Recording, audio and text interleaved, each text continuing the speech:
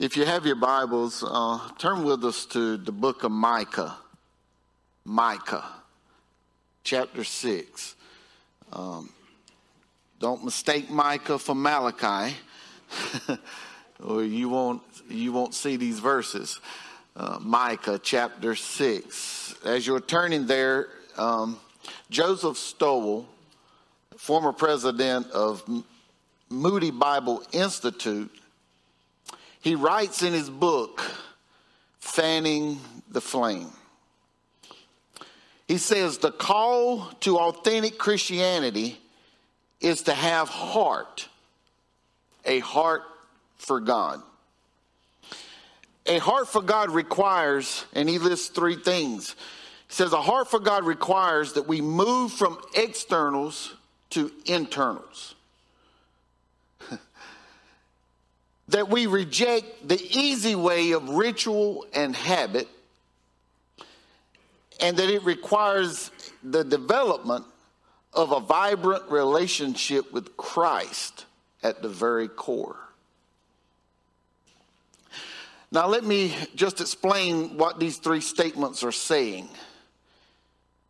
When he says to have a heart for God, it requires that we move from the externals to the internals. What it means is if we've got a heart for God, before we're looking around us, we're looking inside of us. We're not looking to change others, we're looking to change ourselves. We're looking to focus on what it is that I must do to please him rather than what someone else is not doing. To have a heart for God is to realize that we're all flawed. We all fall short, and that we would live our lives seeking to please him and not be so focused on our neighbor and what we think they should or shouldn't be doing. That's the first thing he mentions. He also says that we reject the easy way of ritual and habit. What he means by that is that we don't focus on the things that are routine. We should all develop being habits. But serving the Lord should not be about habit and ritual. Because when we start to serve the Lord out of habit and ritual, it will become mundane. As a matter of fact, he goes on to say here that it requires to develop a vibrant relationship with Christ at the very core. In other words, we're not looking at do's and don'ts, but we're looking at a relationship with Jesus Christ. Far too often, due to not understanding what having a heart for God requires, we find ourselves serving God out of fear and out of obligation. When we serve God without having a heart for him, our service is often misplaced or replaced with routine and monotony. Here in chapter 6, we see in the book of Micah that this was a problem for Israel. It was a problem for the children of God. God's chosen people were without a heart for him. Now, they were not serving him with love and affection. Instead, they were serving him out of obligation. And sadly, this led to them believing that their service was enough to make them right with God. I'm afraid that we live in a time and place where that still happens today. But let's look here at today's text and see if we can see any similarities in what's taking place here and what takes place in this world that we're living in. You know, I heard somebody say several years ago, we've got to find a way to make the Bible relevant. We don't have to make the Bible relevant. The Bible is relevant. If we will open its word and we will teach what its word says, we'll find that it applies today just as it did when it was written. The Bible tells us in Micah 6:6-8, it says, and with what shall I come before the Lord and bow myself before the high God? Shall I come before him with burnt offerings, with a calf a year old? with calves a year old? Will the Lord be pleased with thousands of rams, 10,000 rivers of oil?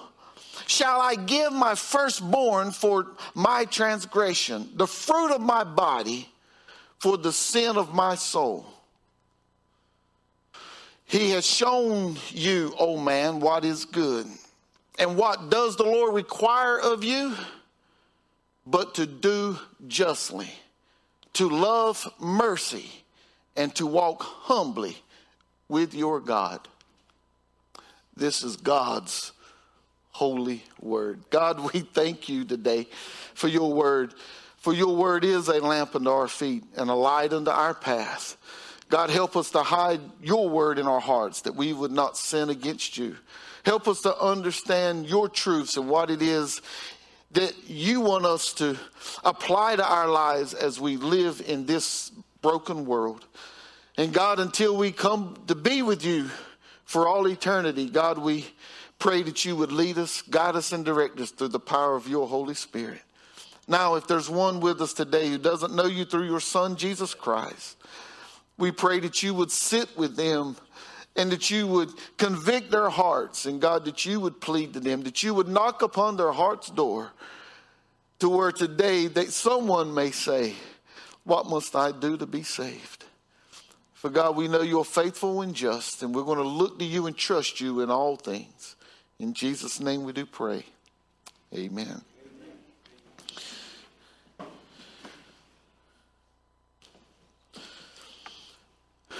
When we look at the setting for today, we find that God had given Israel, his chosen people, his word.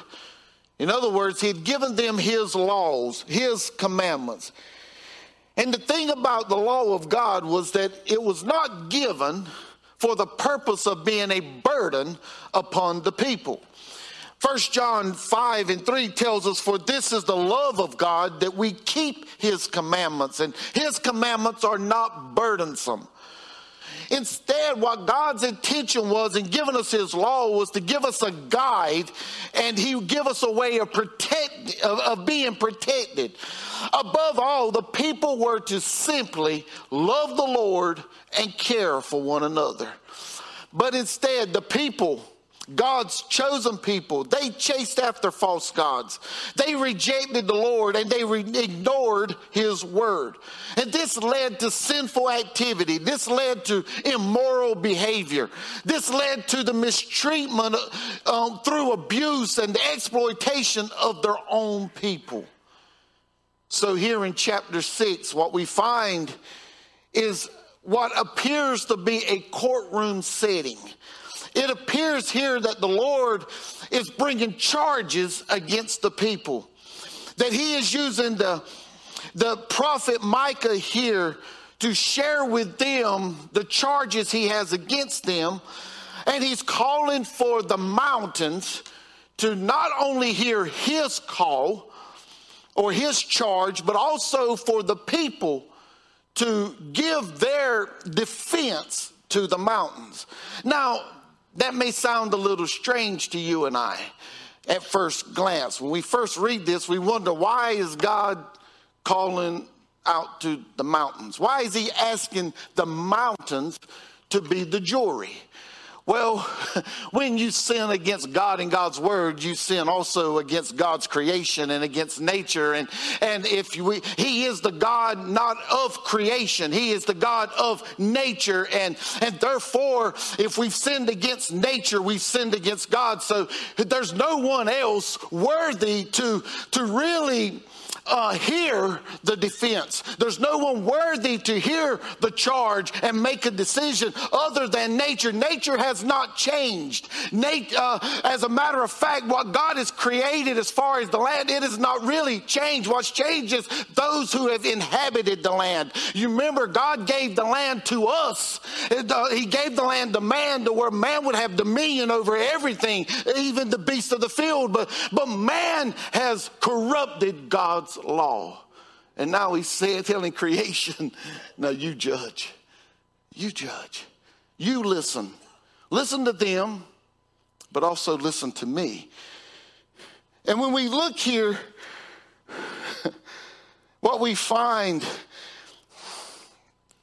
is the first complaint against the people, where they had begun to feel that serving the Lord was a burden to them. We look here at the question there in verse 3. He says, "O my people, what have I done to you? And how have I wearied you? Testify against me," he is saying here. In other words, how have I burdened you? Share what I've done to burden you.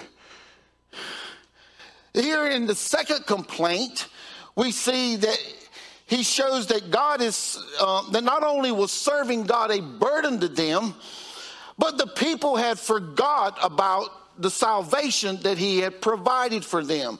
The Lord even took time to list some of the ways in which he had provided for them. If you look there in verse 5, he says, "Oh, my people, remember how." In verse 4, he tells them, "Therefore I brought you up from."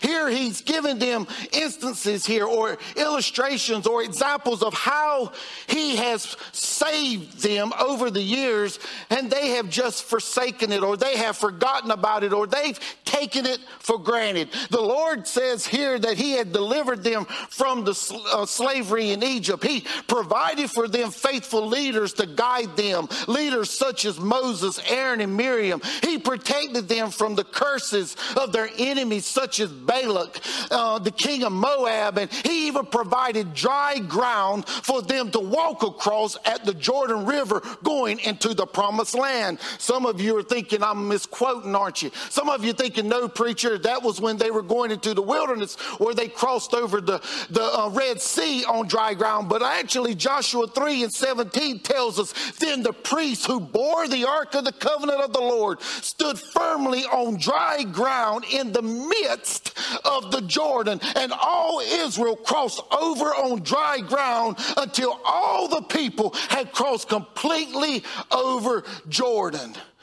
Here, what we know is Joshua is another example of the Lord giving his people a faithful leader who would guide them into the promised land after Moses' death. And now, while these are just a few of the instances in which God had saved the people, he delivered them time and time again from their enemies. He gave them a fertile land that flowed with milk and honey to be their home, and yet the people had forgotten about God's blessings. They were ungrateful of the salvation that the Lord had provided for them. And tragically, there is a lack of gratitude shown to our Lord today. It's just as common today as it was in the day of Micah. The free gift of salvation that God has provided for us through the sacrifice of his only begotten Son, our Lord and Savior, Jesus Christ, is still today being rejected by many. So many today are serving Christ also out of fulfilling a laundry list of do's and don'ts. Often serving him for some is seen as a sacrifice that's too great for the young to offer. Some see serving him as too demanding for those who are living busy lives, or serving him is just too complex for those trying to simplify their lives. But that's not the only lack of gratitude shown. Often professing born-again believers, God's children, go about their days with little, if any, thought to the salvation that we have received through Jesus Christ. We must never forget the price that was paid for us to experience on a daily basis the peace, the joy, and the presence of God in our lives. And upon hearing this indictment upon them, the people, they offered up a flawed defense. So here we are able to see this flawed defense of the children of God. So in an effort to please God, the children of Israel sought to become acceptable to him through rituals and sacrifices. That's right there in verses 6 and 7. 3 questions are asked in an attempt to be accepted by God. Would offering of animal sacrifice make them acceptable to God? Would giving large offerings please God? Or would offering the firstborn child make them acceptable to God? And for those of us who have genuinely received Jesus Christ as our Lord and Savior, we know that we could never become acceptable to God through our own human effort. As a matter of fact, Ephesians 2:8-9 tells us, "For by grace you have been saved through faith, and not of yourselves. It is the gift of God, not of works, lest anyone should boast." He is telling us here we can't even boast in the faith that we have, because the faith that we have is faith that was given to us by our Lord Jesus Christ. Our sins are not forgiven by completing a laundry list of things or some list of acts of service. Our sins are not forgiven by the sacrifice we offer. Our sins are not forgiven by the number of sacrifices that we offer. Our sins are not forgiven by how great the sacrifice is that we offer. If our sins were forgiven by sacrifice, Christianity would merely be religion. But Christianity is not religion. Christianity is a relationship with God through faith in Jesus Christ. When God instituted the sacrificial system, it wasn't that God wanted to give people a way to live as they pleased and still be forgiven. That was not the intent. The intent of the sacrificial system was to reveal the seriousness of their sin. Blood would have to be poured out for sin to be covered and forgiven.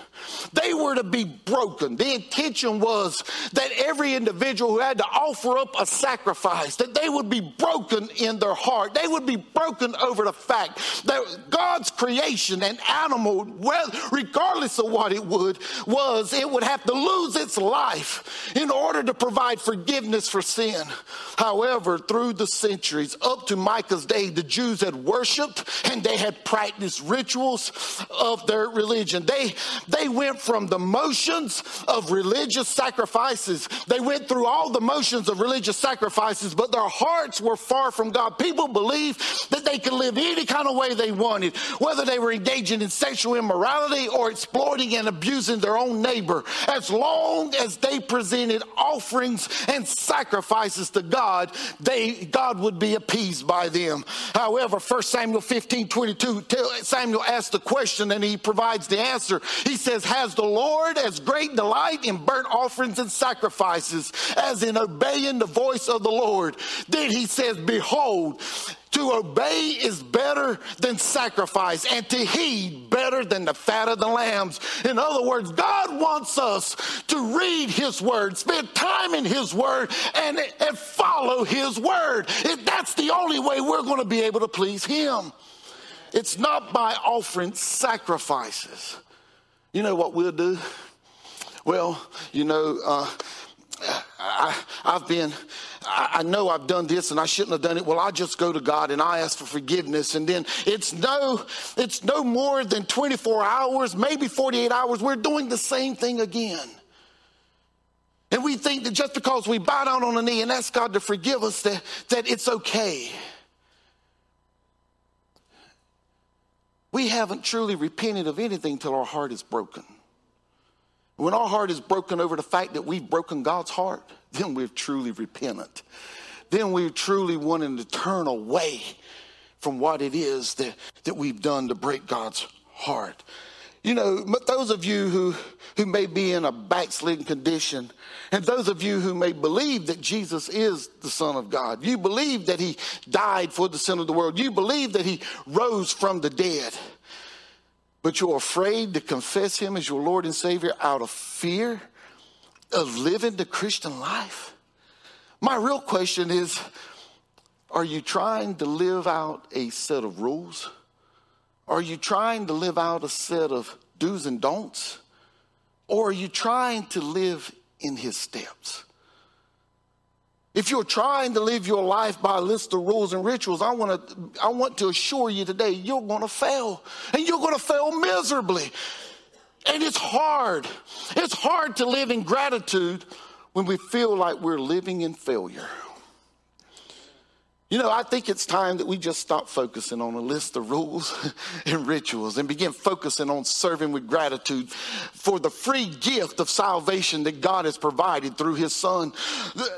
For those of us who have trusted Jesus Christ as our Lord and Savior, let's not forget to be grateful that we've been set free from the bondage of sin and shame. Let's not forget to be grateful for his peace, his joy, and his presence in our lives. Let's not forget to be grateful because he's a present help in time of trouble. Let's not forget to be grateful because we can boldly come to his throne of grace and obtain mercy to find grace to help us in our time of need. Let's not forget to be grateful that for the believer, this world is not as good as it gets, but we have a better home that's not made by man, but is eternal in the heavens. Let's live our lives grateful for all that God has given us. And if we live our lives grateful for what he has done for us, then we'll serve him gladly. We're looking at rules and rituals, and they will not get us to heaven. It doesn't matter how good we keep the law. That's not getting us to heaven. So we can stop focusing on that and focus on what will bring us into the presence of God. Focus on what will bring us into his eternal kingdom. And that's faith in Jesus Christ as our Lord and Savior. Let's focus on being grateful for the faith in Jesus and what it provides for us. You know what it provides for us? You know, I can open my eyes this morning and I can get out of bed and I can get ready because I know he's going to walk with me through this day. You know what it does for me? It helps me to know that whenever I have broken his heart, that I can bow down with a repentant heart and he will forgive me of my sins. You know what gets me through the day? It's knowing that even before I ask him, he's already forgiven my past, my present, and my future sins. I may face the chastisement of God, but even in the midst of his chastisement, he's going to be right there with me. It just gives me joy to know that one day I'm going to leave this world. And as Brother Curley said earlier, he is confident in where his son is going. I'm confident in where I'm going when I leave this world. I'm confident that heaven is my home. I'm not wishing for it. I'm not hoping that I'm going to be there. I know with everything that is in me that because of my faith in Jesus Christ and what he done on the old rugged cross, he rose from the grave, that because of faith in him, that heaven is my home, just as if I was already there.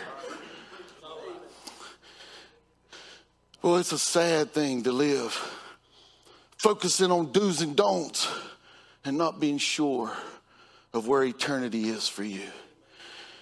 Oh, we can focus on him and his goodness rather than the world looking at us and saying, well, you didn't do this. You didn't do that.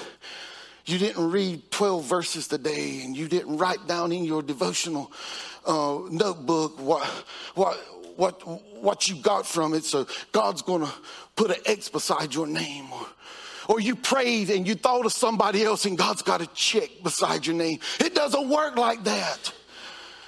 It doesn't work like that. Don't get me wrong. Those things are good to do. Those things are good to do. But those things aren't what's getting us to heaven. Those things aren't what's getting us into the presence of God.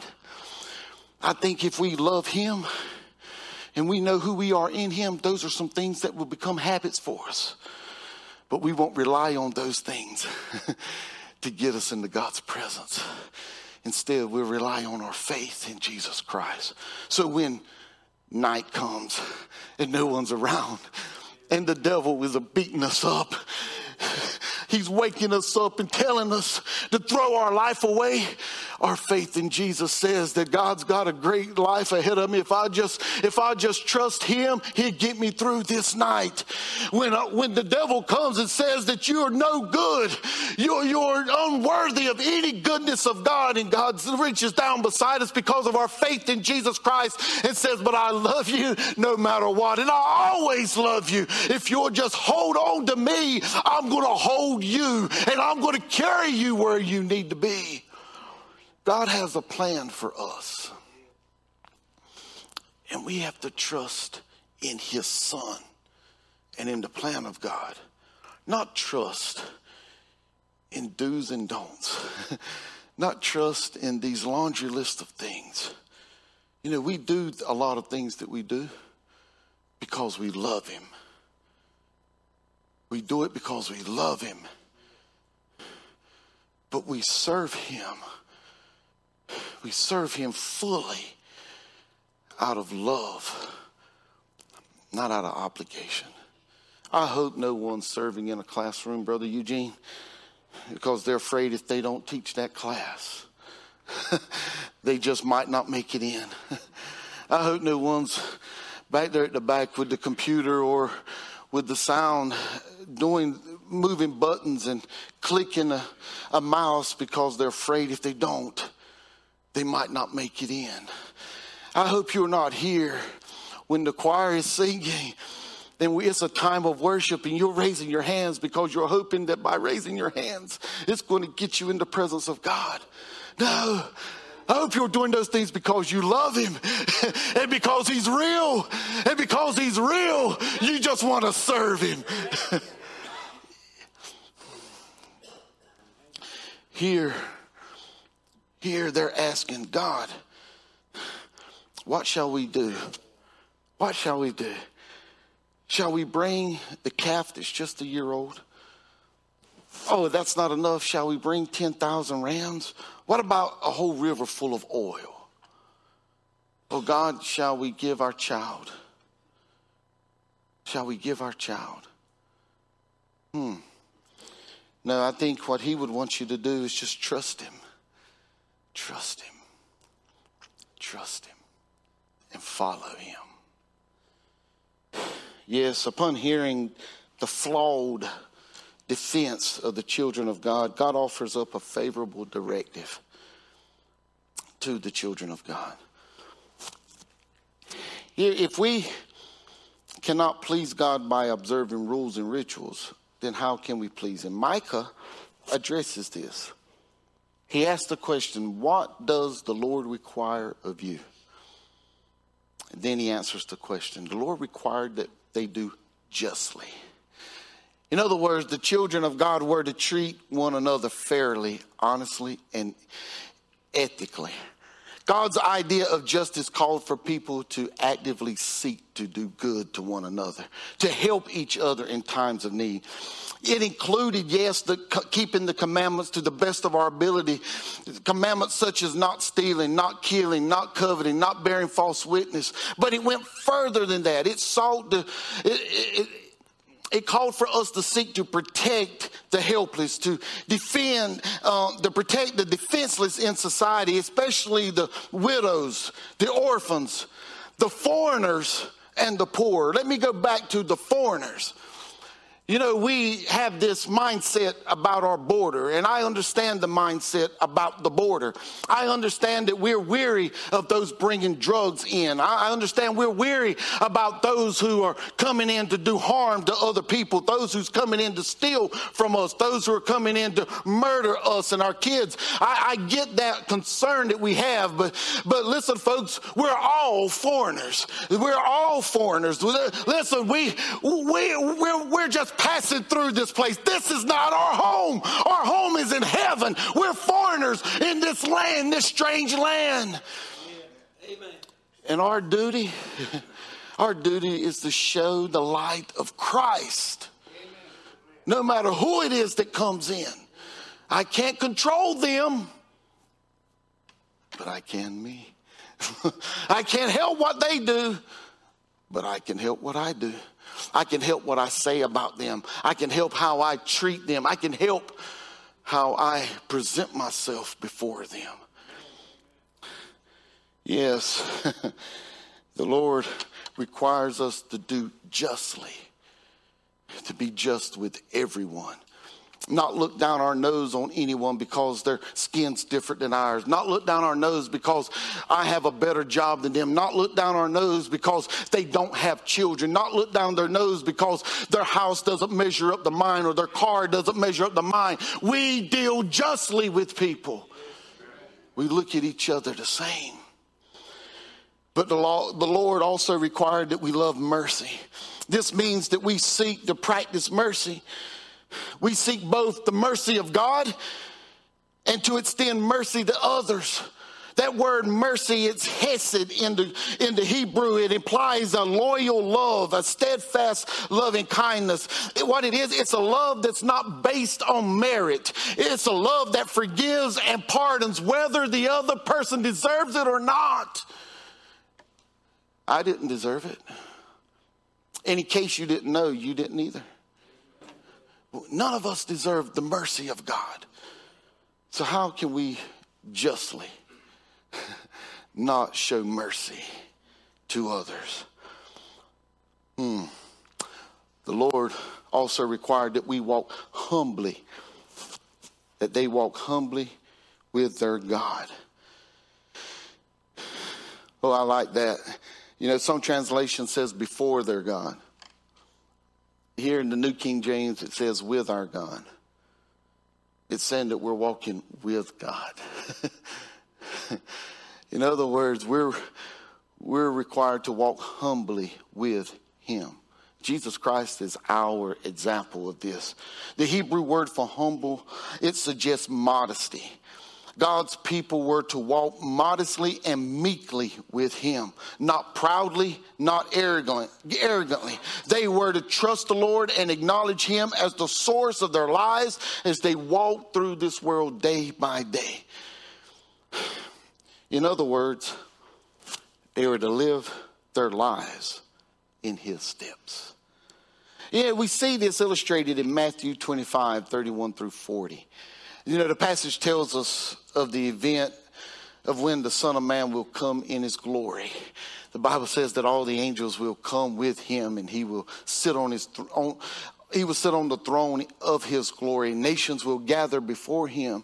He will separate them from one another. He'll have the sheep on the right hand and the goats on the left hand. And when the king will say to those on his right hand, "Come, you blessed of my Father, inherit the kingdom that is prepared for you from the foundation of the world. For when I was hungry, you gave me food. When I was thirsty, you gave me drink. When I was a stranger, you took me in. I was naked and you clothed me. I was sick and you visited me. When I was in prison, you came to me." The Bible says that the righteous will ask, when did this happen? When did we see you hungry and fed you? When did we see you thirsty and we gave you drink? When did we see you as a stranger and we took you in? When did we see you naked and we clothed you? Or when did we see you sick or in prison and we come to you? And the king will say, "Our Lord and Savior, the King of Kings and the Lord of Lords." He will say, "Assuredly, as much as you did this to one of the least of my brethren, you did it to me." What did we do? We done justly. We loved mercy. And we walked humbly with our God. You know what truth is? We can't do any of those without him walking with us. And we walk with him. Some of you may be saying, "Well, wait a minute, preacher. That's a list. That's a list you're saying we've got to follow." Do justly, love mercy, walk humbly before God. That's a list. Well, what it is not a list of do's and don'ts. It's a way of life. What I mean is, when we genuinely receive Jesus Christ as our Lord and Savior, we will grow in grace by spending time with the Lord in prayer and in his holy word. And we will begin to follow under the leadership of his Holy Spirit, and then things will just change in our lives. You know, I said earlier, some are afraid that they can't live the Christian life. Well, I want you to know that God just does a work in us to where the Christian life becomes something that we desire to live and something that becomes a part of us. It's not that we're going out making this special effort for it just to please him, but it's just who we are. He changes our want tos. I don't want to do the things I used to do. I don't want to talk the way I used to talk. I don't want to go to the places I used to go. Instead, I want to serve him with all that I have. Amen. Not because it'll get me to heaven, but because he loved me enough that when I was in my mess, he saw me in my need. And he called me and he made me his own. Yes, we find when the Holy Spirit starts changing our lives, God begins doing a work that we can't do on our own. I can't get right with God. We find that he is conforming us into the image of his son. And we find that we're not who we used to be. And we don't want to do what we used to do. We find that our mind is being renewed each day. And so we begin to want to treat others fairly. We begin to seek God's mercy. And we begin to extend mercy to others. We'll find ourselves desiring to praise and bless his holy name for all the good that he's done in our lives. Oh, this is not a checklist of do's and don'ts. Instead, this is just work that he's doing in us. He's bringing us to desire justice, to desire mercy and extend mercy, and to desire to walk humbly before him. God's working in our lives. And we must trust the work that he's doing. And when we do these things, our lives are then filled with gratitude for salvation. And it's a salvation that only he provided. How can I say that? It's a salvation that only he provided? Well, when Adam sinned in the garden, God pursued after him. We know Adam hid, but God pursued after him.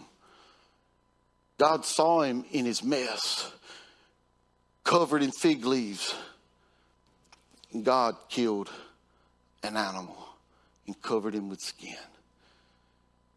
And in the fullness of time, God sent his only begotten son. Why? Because the blood of bulls and goats and sheep and birds would no longer suffice for the sin of the world. So God sent his son to live a sinless life. His son died on an old rugged cross, a sinner's death. And on the third day, God raised him from the dead, giving us victory over death, hell, and the grave. And then, as Jesus is back at the Father's right hand, making intercession for those who know him, he saw you in your mess and he pursued after you. He saw me in my mess and pursued after me. And when he saw us there, he sat down with us and he put his arms around us and shared with us just how much he loves us. And he didn't just share with us. He was able to bring somebody by to open up the word to tell us that whosoever would believe in him should not perish but have everlasting life. Yes, God, it's a salvation he has given us. And all we had to do was receive it. Just believe and confess.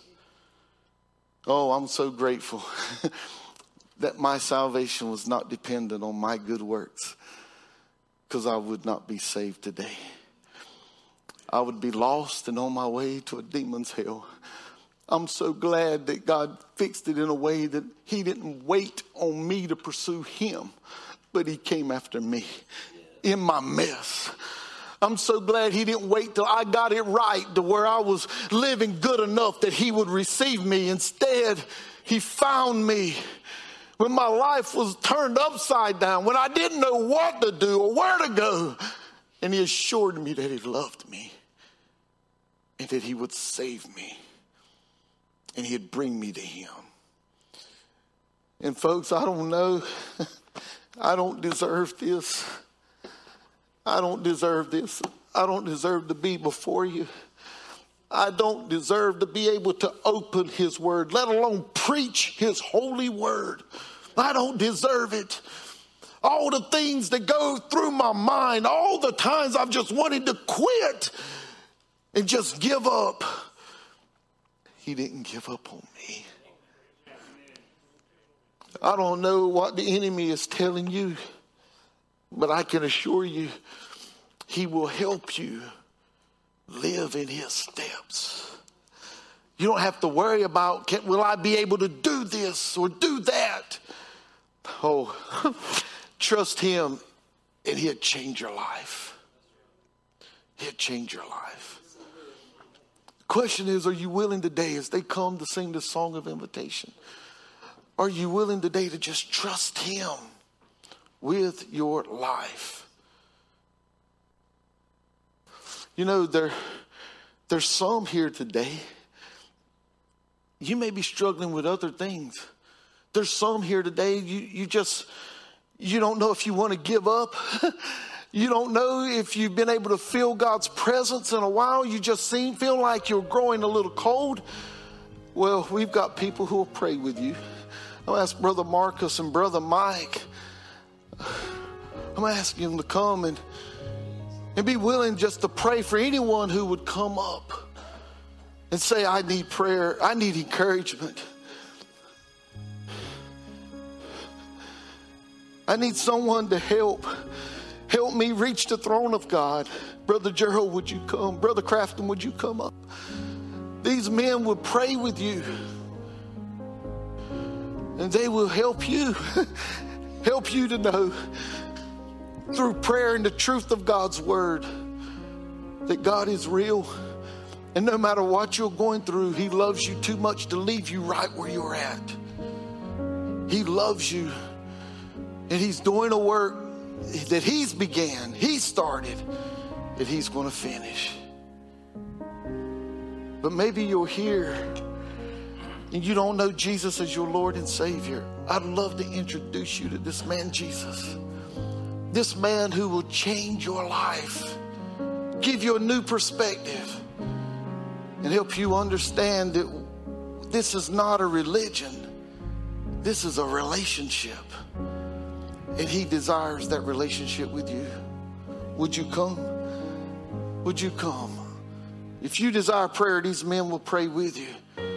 If you want to know Jesus, I'll be glad to introduce you to him. Would you come? Would you come?